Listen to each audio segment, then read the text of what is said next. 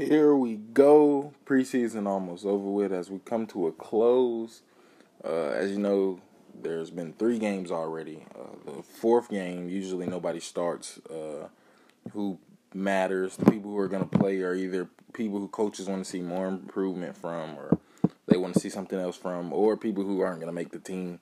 So it's pretty sad to watch the 4th preseason game. But takeaways from the preseason, even though I've been telling y'all it doesn't really matter the scores. I know we lost almost every game so far, or we lost every game so far. It doesn't matter. That stuff like that doesn't really reflect what the regular season is going to look like. What the takeaways are, the major takeaways from this preseason are: 1, nobody got hurt. That's the best thing you could ever happen in a preseason. I've seen ACL injuries, people out 4 weeks, concussions, like we've had in the past with Devontae Freeman. Julio's 100%, Devontae Freeman's 100%, Matt's 100%, the defense 100%. Like, it's just a blessing to come out of the preseason game with no injuries. The defense looks amazing. They had a whole bunch of 3-and-outs when the starters were on the field. No complaints there. Very versatile. Standout player of the preseason, DeMonte Casey. He just looked like he had a year, and last year he was a rookie, so he had 1 more year of experience. You could just tell everything clicked for him. He knew what to do, know where to go. He was playing the game fast, like Dan Quinn always preaches, which is really cool to see him grow. I think that position is going to be tricky because you got Ricardo Allen and Keanu Neal, who are 2 good starters, but Casey's pushing the envelope, so you might see some packages with everybody in there, which is going to be exciting. Our rookie Oliver, he's just not ready. That's expected. He came from Colorado. He's a big guy. He got to learn how to use his arms and how to get more physical. He let a guy release off the line, slant, break for 50-some yards. It just shouldn't happen with arms that long, especially on a slant. That just shouldn't happen. So he's not ready. Still a great player. Invest time in him. He'll show.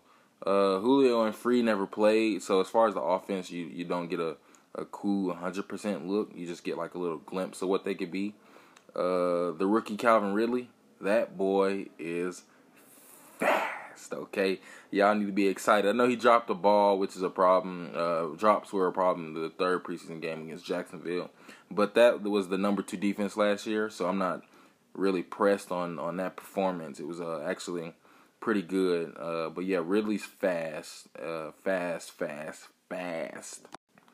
Like I said, Rid's fast, man. I mean, he runs routes fast, which is unique because a lot of great route receivers, they run their first part of the route 80%, and then they come out the break 100%.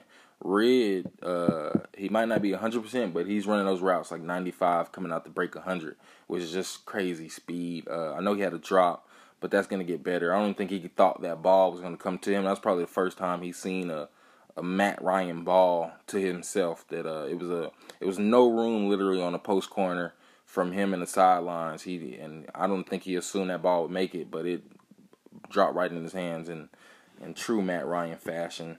3rd and 1 on the offense. It was a couple times this preseason that we missed those opportunities like last year. That's not a good sign.